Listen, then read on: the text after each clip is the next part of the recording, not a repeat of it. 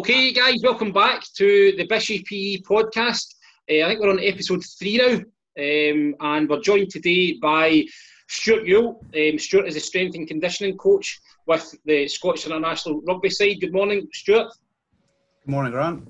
It's actually afternoon, 2 o'clock. Where the time went. All that sunbathing. I was just playing along. We're also joined again by Mr. McHugh. Hello, Mr. McHugh. Hello there. How are you doing? All right? More neutral colour this week. Looking good and great. So I've had a shave. I've had a bit of the sun, so I'm looking a wee bit fresh. Excellent. And hello to Mr. Johnson. Good morning, guys. Good stuff. So we'll kick off today. Thanks for joining us, Stuart. If you would just mind telling us a wee bit about yourself, where you're from, etc. Yeah, no problem. Well, I've been a bit all over, really. I was born in South Africa a long time ago now, and all my family's from Scotland, so we moved very young age back to Scotland. We're in Scotland for just 6 years, and Dad's job moved us down to south of England. So I was at school in Newbury in the south of England from 6 until 18, and then when I was 18, came back up to Scotland for university, and I've been back up here ever since. Yeah, superb. You've kind of touched on about your school career, but can you tell me a bit more detail? Did you leave in what would be our 4th and 5th year, or did you stay on until you're 17, 18? Yeah, no, I stayed on. I mean, obviously it's slightly different in England with GCSEs and A levels, but I stayed on for my A levels, which I left school at 18. So one school until I was which GCSEs, it's the equivalent of Nat 5s, and then I went to another school to do my A levels, which was over 2 years. So it was just with kind of family and everything else, and probably a lot of people just did that at the school I was at. So it was a natural course to take. Yeah. What was your favourite subjects in school, and was there anybody potentially at school that was a kind of influential teacher or an influential role model for you throughout your school career? It's not really a staged question, but PE was, I would say, my favourite subject. My dad was an engineer, and he said he could help me out with my maths, and I was tend to be good. It came quite easy to me. So maths just, it's not easy for everybody, but that for me was a subject I could just do and go on. But in terms of enjoyment and getting stuck in, it was PE. And I think in terms of the PE teachers I had at the time, that made it as well. They, this would have been back in the 80s and late 80s and early 90s, and obviously been away from school a long time, so I'm not sure how school sports are in PE, but it was fortunate. A range of sports: football, rugby, athletics, cricket, basketball. So we had a whole load of sports that we did. The PE teachers were great. They kind of, they made it fun to be part of. We had school teams as well, and in sports. So that was a big part of my upbringing, and was sports.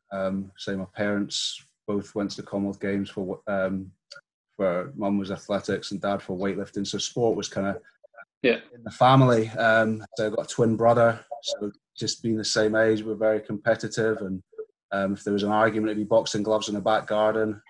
So it was sport at school, and PE at school was almost an extension of what life was a little bit about away from school as well. Yeah. Stuart, did you find that there was a little bit of added pressure because your parents were obviously involved with athletics and weightlifting, that your sport had to be at the forefront? Not necessarily pressure. I think it because it was what we did, and it was just the way we were brought up. I think having a twin brother probably added the pressure, because if he's doing well, I've got to do well. And it becomes competitive, and so. But I think that it was healthy. If we progress at anything, there's got to be a little bit of challenge and pushed, and I think it just made it enjoyable. You're not bored. we went to athletic club, went to the rugby club. There's just the table tennis club. It was, say, mum and dad's. Played squash on a Saturday, and me and my brother went along and played. I remember once I beat him, and running down the corridor afterwards with him chasing me with a racket because I beat him. But it was just part of what we did, so it was normal for us, I suppose. Anyways. Yeah. Just when you're talking there about your extracurricular activities, was there anything in particular that you kind of focused on at school? And was there any particular skills that you felt were relevant for the kind of working world? School's such a long way away. It's racking my brain a bit. Yeah. I think for me it was everything. It was, the academic side, and I say I go back to maths, and it's not everyone's favourite, but it taught me a little bit about you've got to go through the processes, go through the stages, be patient. It's not about the answer. Let's get the answer. No, let's get the stages right. If we get that right, so maths kind of laid a foundation from just working things out and problem solving.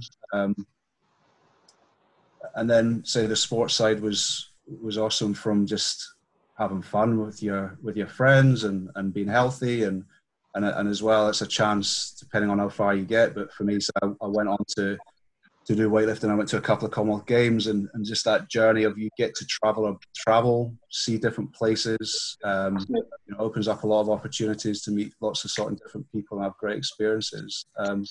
So school kind of, for me, it was the enjoyable things, which you tended to do a lot of, but then all the other bits help just to build a platform to then be able to do the things you want to do. So that's, say, where I am now, that every aspect, sciences, maths, English, big thing now with, in terms of, as I've evolved in my career, it's about communication and relationships with people.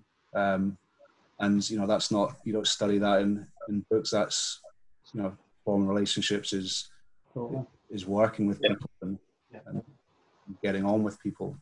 Yeah. Okay, Stuart, so the next question is from me. Could you tell me just a wee bit about your journey into strength and conditioning? Mm-hmm. Well, as I say, I was fortunate with my upbringing sport-wise, and also fortunate with the timing of me getting into strength and conditioning now within professional sport, across football, rugby, there's institutes of sport. You look at how successful Great Britain are at Olympic Games, they've all got strength and conditioning support. So now it's a massive part of athletes' lives is having that as a formal part of what they do. But when I started, it was pretty very early as a career. Mm-hmm. Football teams might have had a fitness coach, which was maybe the physio as well. And say a lot of athletes would have their coach would be their strength and conditioning coach as well. So when I started, it was the Scottish Institute of Sport was in its infancy as well, and say strength and conditioning as a career was very much in its infancy. So because of my background in weightlifting, which is one component of preparation and technically having good knowledge, I was brought in very early just around that side of things. But I wasn't initially a strength and conditioning coach. I went to university. Actually, if you're talking about maths, I did maths first time around at Edinburgh Uni, and I finished after 3 years, and then I had a year out, and then it wasn't, for me, an area that I wanted to necessarily go further on. And I then went back and did a degree in physiotherapy. So I went to Queen Margaret University College in Edinburgh and did physiotherapy, because for me, it's a vocation. It's whether you work in sport or not, it's got a lot of value. It's exercise based. It's not necessarily a lot of physios will treat, but the real difference you can make with people is through exercise. And so I did 4 years at uni, then graduated, and then I got a job pretty much straight away at Falkirk Football Club with John Hughes, and he was the manager at the time. And most people went to the NHS, but I was, the opportunity came up and I took it. I did a year there, which was great, and enjoyed my time there. But an opportunity came up with the Scottish Institute of Sport and Strength and Conditioning. And I thought if I was I thought maybe 10 years down the line as a physio, the opportunity came up, I probably would have gone for it. So I thought, let's go for it now. again, fortunate enough to get it in the Scottish Institute as the lead strength and conditioning coach for the west of Scotland as a region, and led on badminton and judo as nationals in Scotland, and a lot of multi-sport, a lot of athletics, swimming. We had football came in at that point as well. They got some support from the Scottish Institute at the time, hockey. So that opportunity came up then. And so that was the start of my career really in strength and conditioning, and moved to the English Institute of Sport, worked with the British judo team up to the Beijing Olympics. And then a short period with GB hockey, worked with some track and field, and then came up to, that was down in England, that last bit of my career. And then I came up to Scotland, back up to Scotland in 2009 to work with Glasgow Warriors, and was with Glasgow Warriors for 8 years before transitioning into the national team. So I'd say the journey for me has been excellent, and there's ups and downs, but if I look back, when I was a kid and said, what would you want to do? I'm kind of doing it, which is is a pretty privileged position to be in. Yeah. You were just mentioning there, obviously you've got huge experience there, and you've worked with a variety of different athletes from different sports. This is just a kind of personal question from me, but if you get, which kind of sport would you say creates or has kind of best all-round athletes? It's a good question. My son's 14 and loves his rugby and has got massively into basketball recently, and we have discussions about who's the best athletes, and you obviously still The Last Dance on Netflix. That's actually the reason I brought it up, because I've been watching that. And there's phenomenal athletes. I think it's the same when it comes to strength and conditioning. People define what being strong is or what being fit is. It's specific to the sport. Sports are so unique in their demands.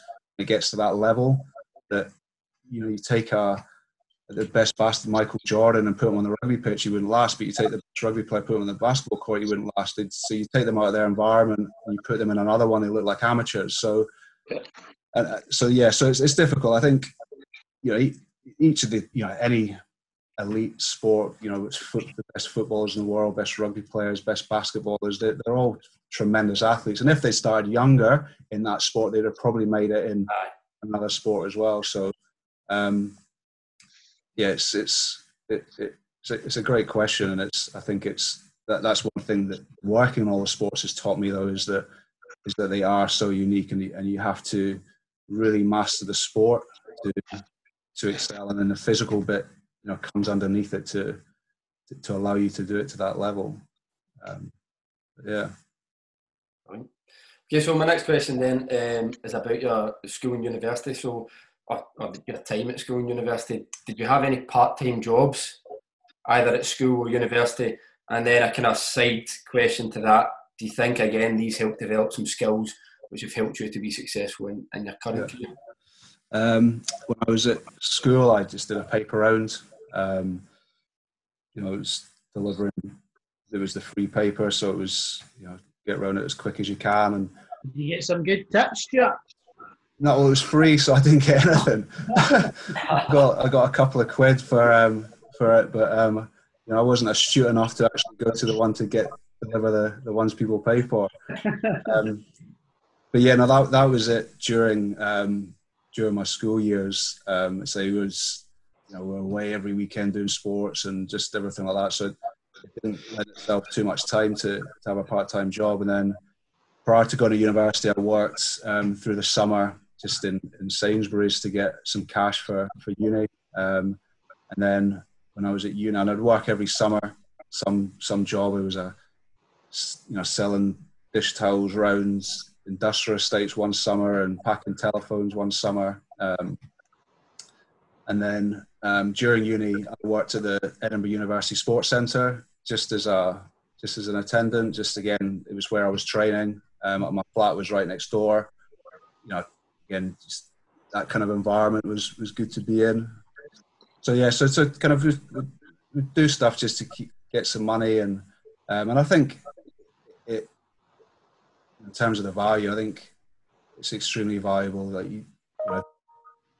athletes now, probably when they're go straight from some of the guys we work with have gone straight from school into an academy, into a professional environment where all they've done is their sport. And, I think it's important to earn to realize the value of money and what you have to do to kind of earn it. So, I'd say my kids, when they're kind of older, it'll be encouraging them to not just expect things to be given. And so it's crucial. I think it's the way we live. We have to work hard and earn value through what we do. Definitely. Is that me now? Aye. Yes. Yeah. I'll get a good question. Obviously, last week we spoke to Graham Jones, who worked at the SFA, who was head of high performance. So pretty much a very similar role. But the very first question I asked him was, what was sports science? But what is strength and conditioning? Is it exactly what the term says? Yeah. Now, again, great question. I suppose the title strength and conditioning has come from America. They've had strength and conditioning within NFL teams, basketball teams, college teams. So, and it is, as you say, John, it's strength training and it's the conditioning that goes with it. So we could call it anything, fitness coach, physical preparation. A lot of people call it athletic preparation, athletic performance. So basically it's all the things, all the physical part that underpin the sport that you're playing. So for rugby, for example, we've got a prop forward that's big and strong and has to push things, big heavy things. You've got your backs that have to be quick and run around. So they need to work on speed. So it's taking the performance, the technical performance, and then breaking it down into what are the components of the physical that make that up. And then it's, my role will be to work on those components. So I do very much see my role, though, as being how they perform on the pitch. So my job doesn't end that, I've got them quicker, or I've got them fitter, or I've got them stronger. It's got to transfer. So it's very much engaging in the whole process. So it's the physical performance on the pitch that matters to me. Now that means that a lot of the physical parts are developed by the coaches and how we train. So if we get really quick, just in speed training, but we train really slowly, we're not going to play quick. So, or have high tempo in a game. If we get a prop or a forward really strong, but they never do any scrummaging, and they're going to lose the scrum. So it's the same in all sports. Again, working in judo, you can get them as strong as you like, but they don't have the technique to transfer it and that ability and that feel on the mat. Then it doesn't matter. So it's the underpinning components. For me, the way I look at it sometimes, it's giving them the potential to perform. It's not going to define how well they perform. There's so many other layers that kind of mesh together to produce a performance on a given day. Would you say, Stuart, that the kind of training programs that you would create for athletes is very tailored to them then? Because I watched a video that you were in, and it was a front row player, and he was lifting weights with his neck, probably weights that I couldn't lift my full body. Yeah. I just didn't know if that was just something very specific to him in his position. Yeah, no, there is definitely. You're absolutely right.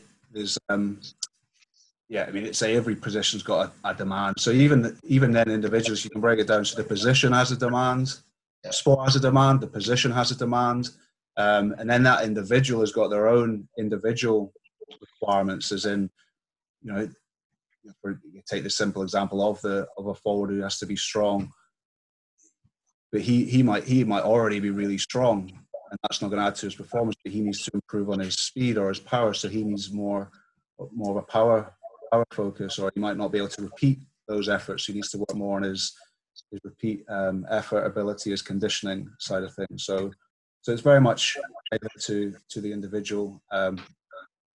Otherwise, it's got to work for them come game day of the competition.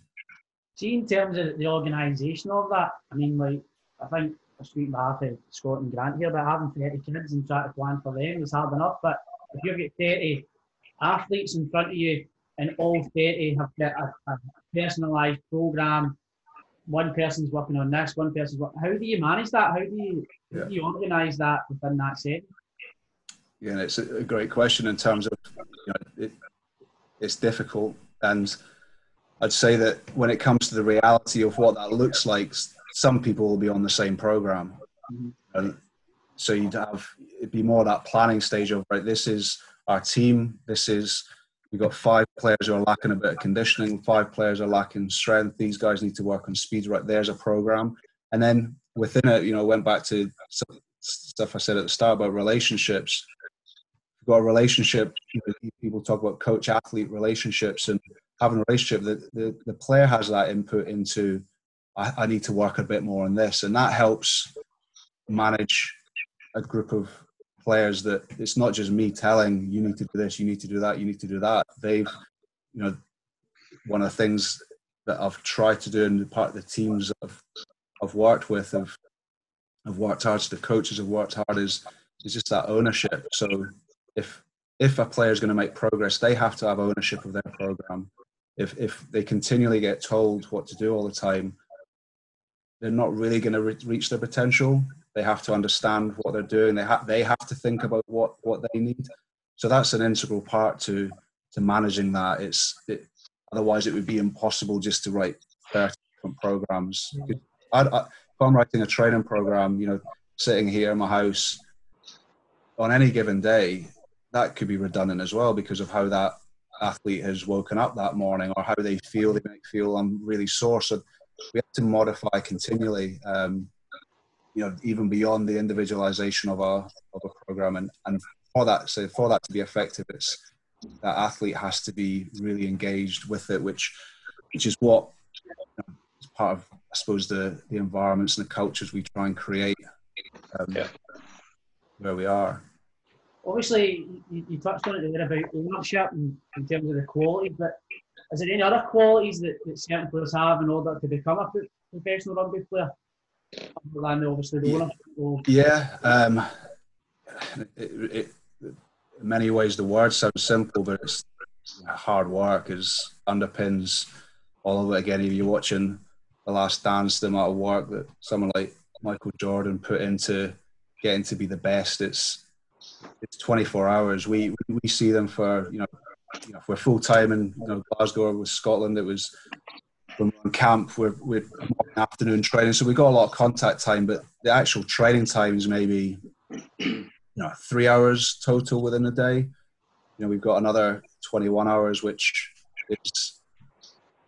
is theirs to manage, and that's still, it's not hard work in a physical effort perspective. It's making sure their food's right. It's making sure they do their recovery, making sure they get enough sleep so that the next day they can take those steps forward. So hard work underpins it, and on top of that, it's consistency. So it's not just doing it once; it's doing it week on week on week on week. So those two things for me are kind of probably either been developed when some of the top players are young in terms of how they've brought up, and then it's almost harnessed, if you like, by their drive to want to get better and to win, and so it does become a daily regime, if you like, of getting on with things. And saying that, it's for them, it's what they want to do, so they work hard at it to get there. You obviously spent 8 years with Glasgow Warriors, is that right? Yeah. Well, I would imagine that was a sort of day-to-day basis. That's correct? Yeah, so that was full time.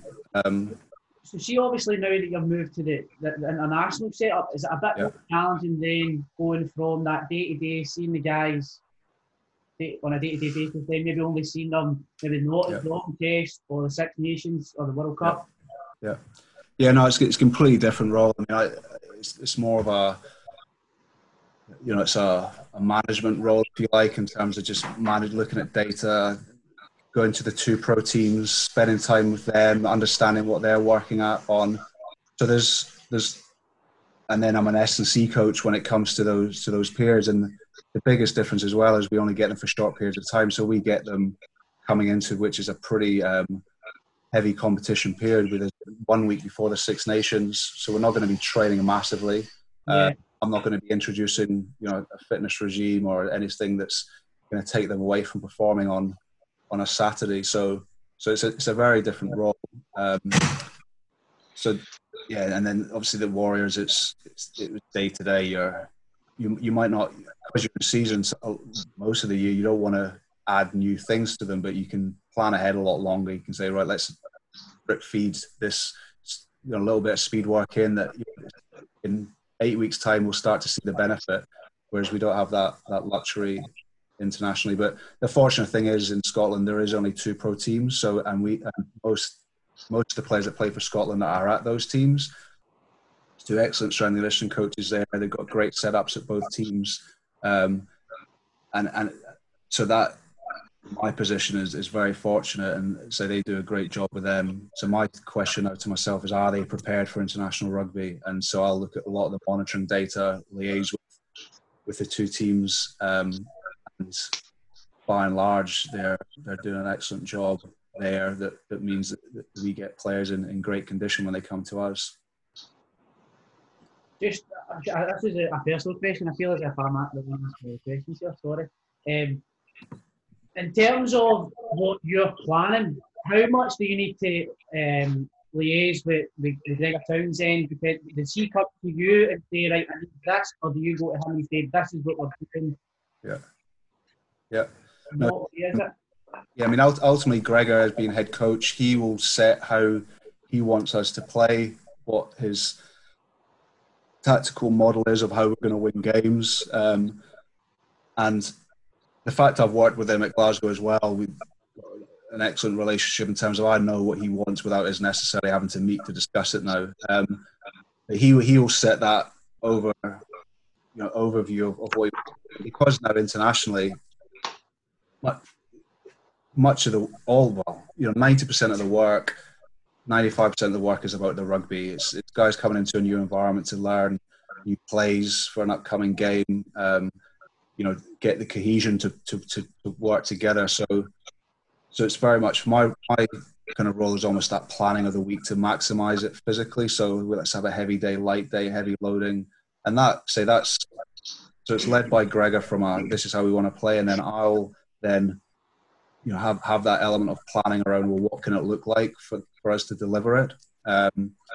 But back at a club level, it's pretty much the same. There's a winning template as to what's going to win us rugby games. So it's outstanding defence, for example. So then I'll be underneath that. How physically do we need to support that? Well, we need to have a capacity to defend for 4 minutes if need be. We need to have a dominant tackle. We need to have excellent lower body power.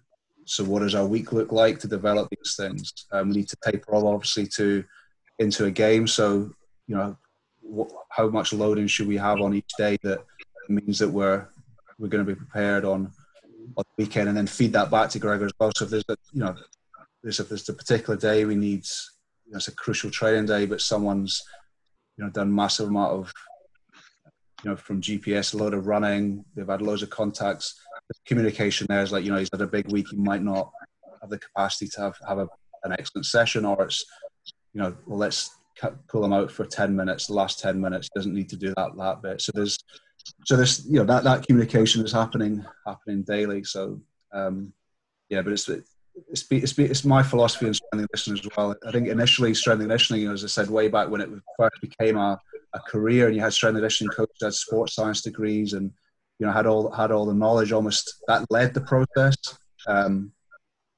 Whereas it can't lead the process. The sport has to lead the process. What are you trying to achieve on the pitch? And within the football world, Mourinho has kind of popularised a tactical periodisation, which is how the physical is done within a tactical situation. So if we want to have speed, it's not a speed training session away. It's how can we integrate that within football? So that's football leading how you need to train, rather than being what do we need physically. I'll just get one last wee question with that. What would you say is the best part about working within the strength and conditioning sector of the industry itself? The best part is I still don't see it as a job. So you're kind of working with best, say from my perspective now, the best rugby players in Scotland, and potentially some of the best rugby players Scotland has ever had, which, as I say, is a privilege to be able to do that and to help them reach their goals. So that's, I'd say, kind of headlines it. And it's just an environment which is always about getting better. It's varied. To say my career has allowed me to work with different sports, different athletes. It's given me a great insight into just what performance is about when it comes to it. It's working with, say, track and field athletes when it comes to speed. Like, I understand what speed is actually about when people talk about what being powerful or quick is. Work with judo players, away to Japan with them and seeing the best judo players in Japan and how they, went, again, being into their situation, how do they develop their judo players? Say now in rugby, you've got different athletes. Certainly, that's where I really enjoy rugby. It is so varied. You've not just got, seeing football and out in Australia, you've got AFL. They're running. The physical bit is running. The skill in the sport, is determines how good they are. But the physical bit underneath of it is mainly running. Whereas in rugby, it's running, it's contact, it's in a tackle, there's like a wrestle. So it's really varied, and that kind of keeps me engaged. Yeah. Right. Superb. You've mentioned there, Stuart, about how you've been involved with hockey and judo, kind of rugby and football as well. Would you say there's a massive difference in terms of the strength and conditioning kind of training for the athletes in those sports? Yeah, there's differences in terms of how much time you would spend on activity or how much importance you would put on developing a physical quality. Yeah. So, for example, training for just getting muscle mass, for example, for hockey isn't going to necessarily help them. It might hinder them because they'll get heavier and become less efficient. Football, the same. Whereas for a rugby player, it might be what they need to do. But in terms of, we take it back to layers again. If I see a strength and conditioning, it is the foundation. So if we want to be quick, in order to be quick, we need a good strength to weight ratio. But to develop that, we need to get stronger. So strength plays a part. So very much the pillars: strength, speed, power, anaerobic or aerobic conditioning are all there within each of those sports. But it's how important part they play within it. And then the other difference is just what we're preparing for. So, for example, judo will go through periods we'll have maybe a competition, but it won't be every single weekend. Yeah. Whereas obviously rugby, football, you've got games week in, week out for a long part. So it's how we're conditioning athletes there. Track and field, it's through the summer there's some events, but they've got long winter periods where they can prepare. So it's similar. So if you make someone stronger, you need to do some strength training and that way that you strength train a hockey player is going to be similar to how you'd strength train a rugby player, but how much time you spend on it and what other exercises you might do will vary. Yeah. Superb. Just a wee personal question from me, Stuart, if you don't mind. Has there been any 5K challenges happening with any of the national sites? We've had a wee 5K challenge in the department. All right. Who's winning? You'll probably see Mr. McHugh hasn't mentioned that yet. Seeing as though he came last, but it'd be interesting to see. He just outright denies it even. So what times are we talking about here for? So Mr. Johnson came in with an 18:37. That's pretty good, eh? Me, I was 18:55, I think, Mr. Johnson, and Mr. McHugh. I was an official 92 maybe. Official 1925. I would say they're all out of any sort of league that we'd have a 5K. There's a few people on Strava just now, and some of the staff and management, our physio who's quick, but he's probably a 20-minute. If he went for it. Superb. We've got a few players are out there kind of running the streets, just obviously at the moment with not being able to do much. But I'd say those scores are are probably going to be well ahead of some of the guys that we've got doing it. I'd probably say, to be fair to the youngs, I think it's very flat, isn't it? And some of it's probably downhill, so that probably helps as well. Yeah. Wind behind us, Stuart. Yeah, well, that's the best way to do it, isn't it? We had an anti-gravity treadmill at Glasgow, and so when I'd used to go on it just for, do a bit of running, and it was superb, taking my body weight down to about 60 kilos and running. It felt beautiful just being able to run at that weight. But we got some guys who are pounding the street 120 kilos body weight, which I'm not sure. Hopefully we get back to some training soon, because it's not necessarily the best for the big boys to be doing that. No. Can I ask a question, Stuart, just about what you would say the kind of, or one particular highlight of your professional career has been so far, if you were to choose one? Apart from doing this podcast, obviously. After this podcast. Well, that's up there. Difficult to choose one. I think the time I had at Glasgow was great, and we won the Pro 12 at the time. It's called Pro 14 now. Yeah. And that Pro 12, because at the time we'd been in the playoffs, so it was fourth. We were third.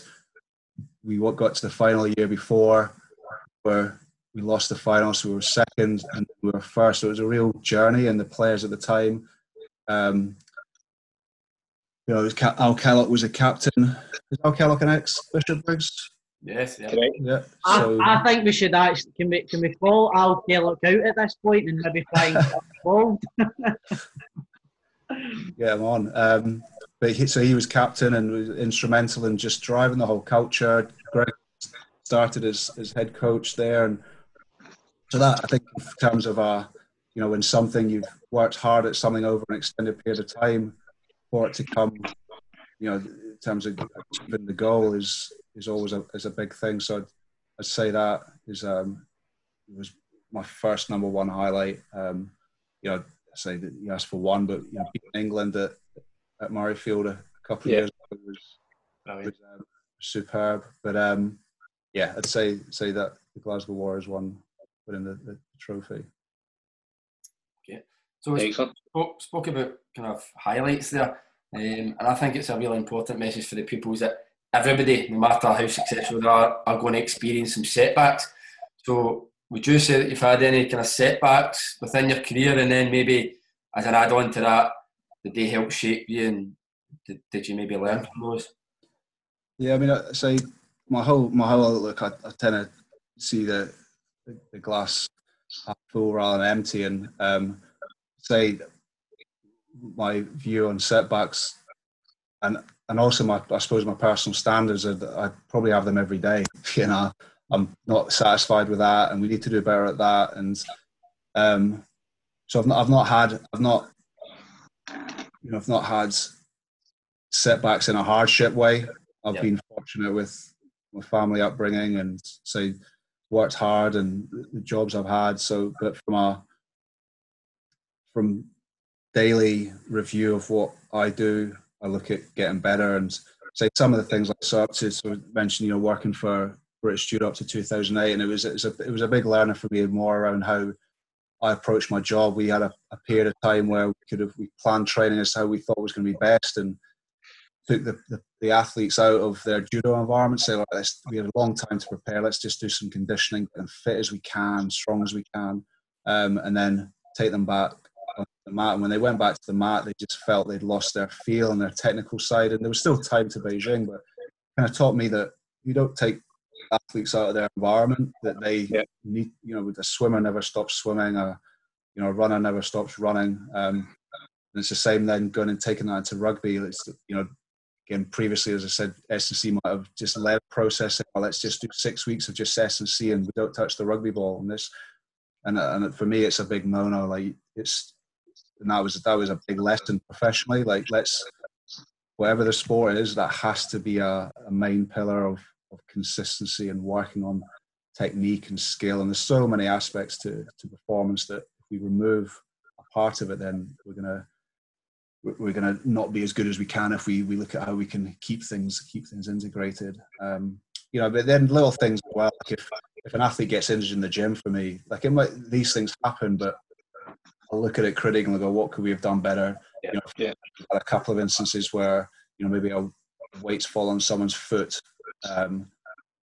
That could be, fortunately it's not happened to an extent of being someone's career, but it could be. So have we set up the safety right? Have we explained to players? Have we inducted them properly? So it's all the time, any sort of mistake that I've made or has happened, and whether I deem it wasn't my fault, but what could I have done to ensure that we don't allow for mistakes in the future? So it's always been learning, and that's been a big part of sport for me. And there's a lot of, if you speak to psychologists, will say the people that will win learn quicker than the others. So we can learn quicker, and take that from a sports performance perspective, but even from just little things, you know, just in and around the day-to-day job of being in the gym or out on the pitch. Have we warmed up properly?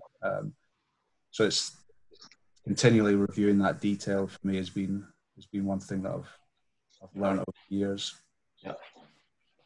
See, in terms of like match days, obviously we spend the whole week preparing the athlete for the game at the weekend.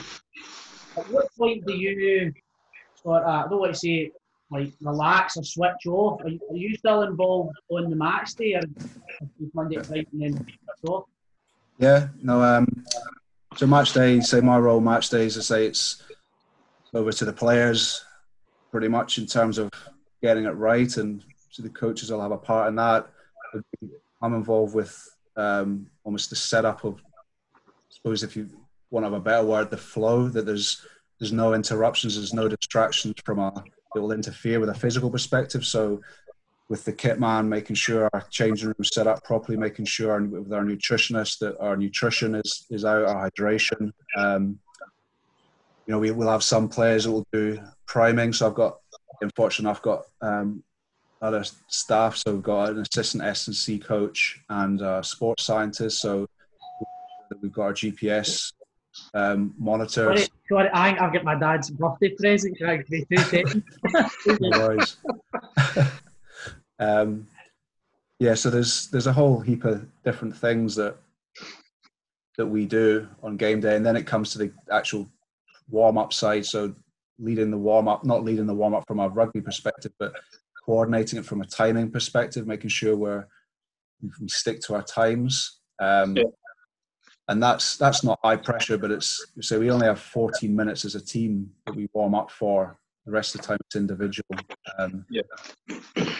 So that's kind of game day side of things. So it's not high pressure from a direct, involved with the players to perform, but there's responsibilities that we have to make sure happen to make sure they can perform physically. Half time, making sure that we need a bike in the changing room. So it's making, as I say, the flow. Make sure that we don't have any excuses from a player not being able to perform physically. If they need something, we've made sure they've got it, and that's planned ahead of time. It's not necessarily reacting to it on the day, but given something, we should be in a position to react. Okay. I've got another sort of personal question. Apologies about the delivery of this. Sorry. But the Japan World Cup was pretty recent, something that anybody that's maybe watching this today will be aware of. What was that like being involved with in terms of things? It was great to be involved. I've had a long time to reflect now. It was disappointing from how we performed and what the outcome of it for us as a especially for the players, and there's a lot of work went into it, and felt that it wasn't what we wanted to achieve from a performance perspective. But it's like anything, there are positives in terms of we're better now and we've learned from that, and there's things that we've done putting in place now. So all the time we're looking at how we review that. So they're big positives from that. But from an experience perspective, superb. I mean, Japan was a great place to be. We'd experienced the typhoon, an earthquake, going on the bullet train from city to city. The Japanese people were absolutely phenomenal in welcoming and getting things right for us. So, as far as experiences to have, it's another one which I can look at and look fondly at from what I was involved with, and as I say, the big thing for me is what we can learn from it and what we can take from it to move forward, which I think we did in many ways with the Six Nations. See the typhoon that you'd mentioned. Do you think that had, I'm not really speaking specifically about the Scotland national team, but do you think that had a big impact on players and their preparation for games? Yeah, well, it undoubtedly would have. I mean, I think it wasn't how we prepared. We normally, the day before, we do a team run on the pitch at the stadium. We did it in our ballroom in the hotel, just room, and so that's not normal. So yeah, it was different. Every say other teams would have been the same. So there was no competitive advantage for anyone. It was there, so it was definitely different. But I think that's the thing with sport now. It's an high performance sport. It's the ability to deal with situations, and it's a quote that I can't remember the exact quote, but Darwin talks about evolution, and it's not the strongest or the most intelligent that survive; it's the ones that can adapt survive. So if we look at that as something, then who can adapt best to these situations and still perform. And again, going back to the Last Dance and Jordan, it's pretty evident there that they talk about being present and what's behind you is being. So there was a typhoon yesterday, but we're here now and we're here today, and we've got a job to do today, and that shouldn't affect you. There's a lot of stuff as well around from a physical side. What determines fatigue, and what someone's maybe going out for a run, and this might relate to you guys 5K, but the central governor theory, and what actually slows you down. It's not your muscle fatigue. It's what your brain's telling you. So again, that's to make sure that would slow you down then. I must have had a late night the night before. So these are all things which I think we need to look at if when we come to a game day, did we perform or not, and it was because of something. Well, our mind's very powerful, so I think we're always able to do what we think we maybe can't do. But if we put our mind to it, it shouldn't matter if there was it's extreme. If there was a typhoon the day before, it was there. It's gone now. We can play. Do you think in your current role, Stuart, do you think that's really like the pinnacle of your career? Where would the avenues be to move on if ever that was? Would you be happy staying? Yeah, no, definitely happy staying. I think I'm passionate about sport and what sport can do for people. I'm passionate about Scotland and want Scotland to be seen as one of the best teams out there. So I'd want to stay and see that journey through, and however long that is sometimes not up to me, but it's definitely and also I suppose in a bigger picture, it's what that can do to affect other things. Obviously you guys Bishopbriggs, and what we can do to make sure that everyone wants to be healthy, everyone wants to play sport, everyone wants to from a rugby perspective, more people want to pick up a rugby ball. So that's a kind of a higher aim. My direct role is with the national team, and my ultimate accountability is how they perform. But I think it's important to have a little bit of a higher purpose, if you like, around why really am I doing it? Scotland are going to lose rugby games, but for me, it's I want, say I've got a 14-year-old and a 10-year-old. I'd want them and their kids to be grown up in a country that just loves sport, is healthy, because they're just engaged in physical activity, and they see rugby's one of the sports that has almost brought attention to that. It's what I think. For Johnson, you'll back up here. We've had a similar conversation. Obviously, our sports has been football, but I think I would maybe even say the past 5 to 10 years, maybe the success of the Scottish rugby team has seen more kids involved with a rugby setup rather than a football setup. Yeah. I would say probably overshadowed it a wee bit. Not playing for football. Yeah. Yeah. Which is obviously like a good thing in terms of for rugby, because I certainly think that it has really taken off in the last 5-10 years because of the success compared to the not so success of the football side. Yeah, it's an interesting one. It's like what comes first, and what drives popularity, and obviously media and things doing well, and like Scotland now in terms of world-class players like Stuart Hogg, it brings attention to a sport. And at Murrayfield, I'm not sure how many games it's been now, but the last, certainly since I started in 2017 and Gregor started in 2017, I think it's been sold out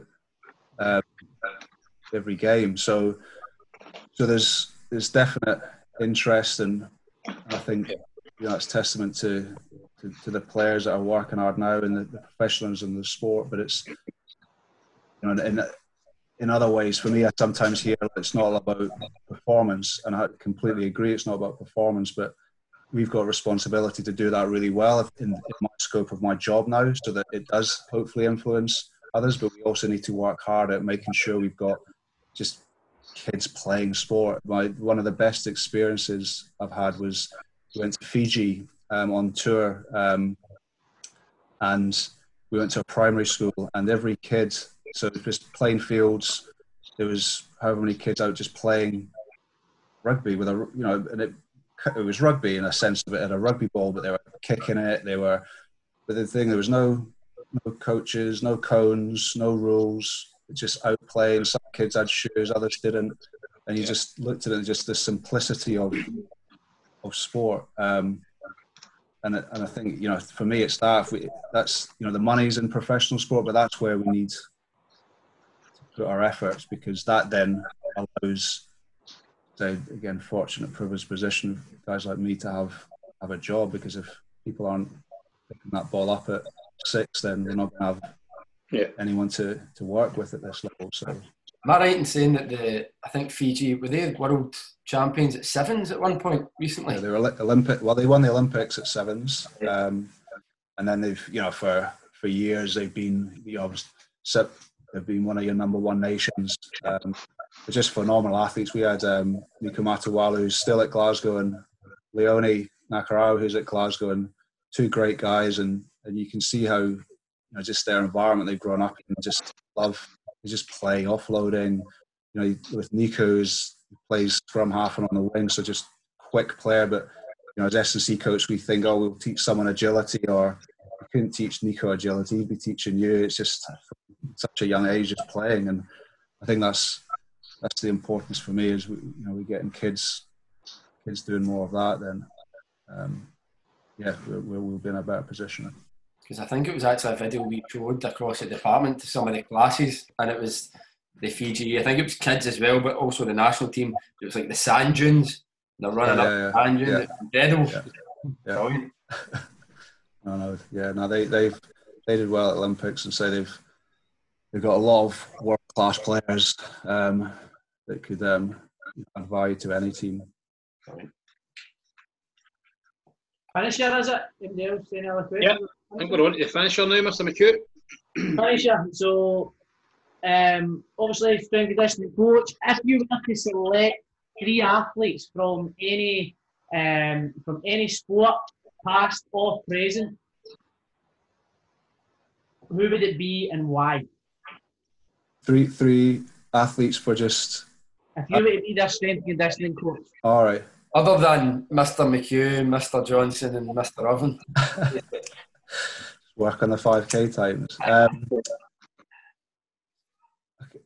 Again, it's probably cliched, but I've probably coached them in the sense of, we've got people out there who would be nice to coach, like a Michael Jordan, but they're so unique.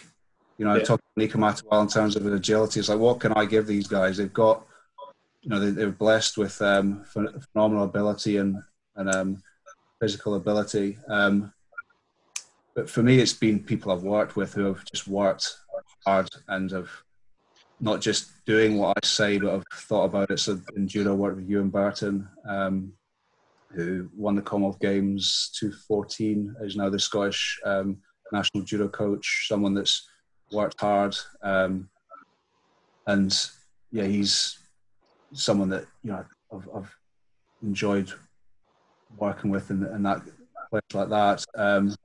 You know, in terms of rugby, you know, don't really want to mention names in terms of, you know, but there's players out there that, you know, like Peter Horn, for example, and Chris Fazara, who work extremely hard. But that list is endless. You've got Johnny Gray, Rob Harley, just guys that just continually want to improve and work hard. So it's difficult to pick three. If I think about other,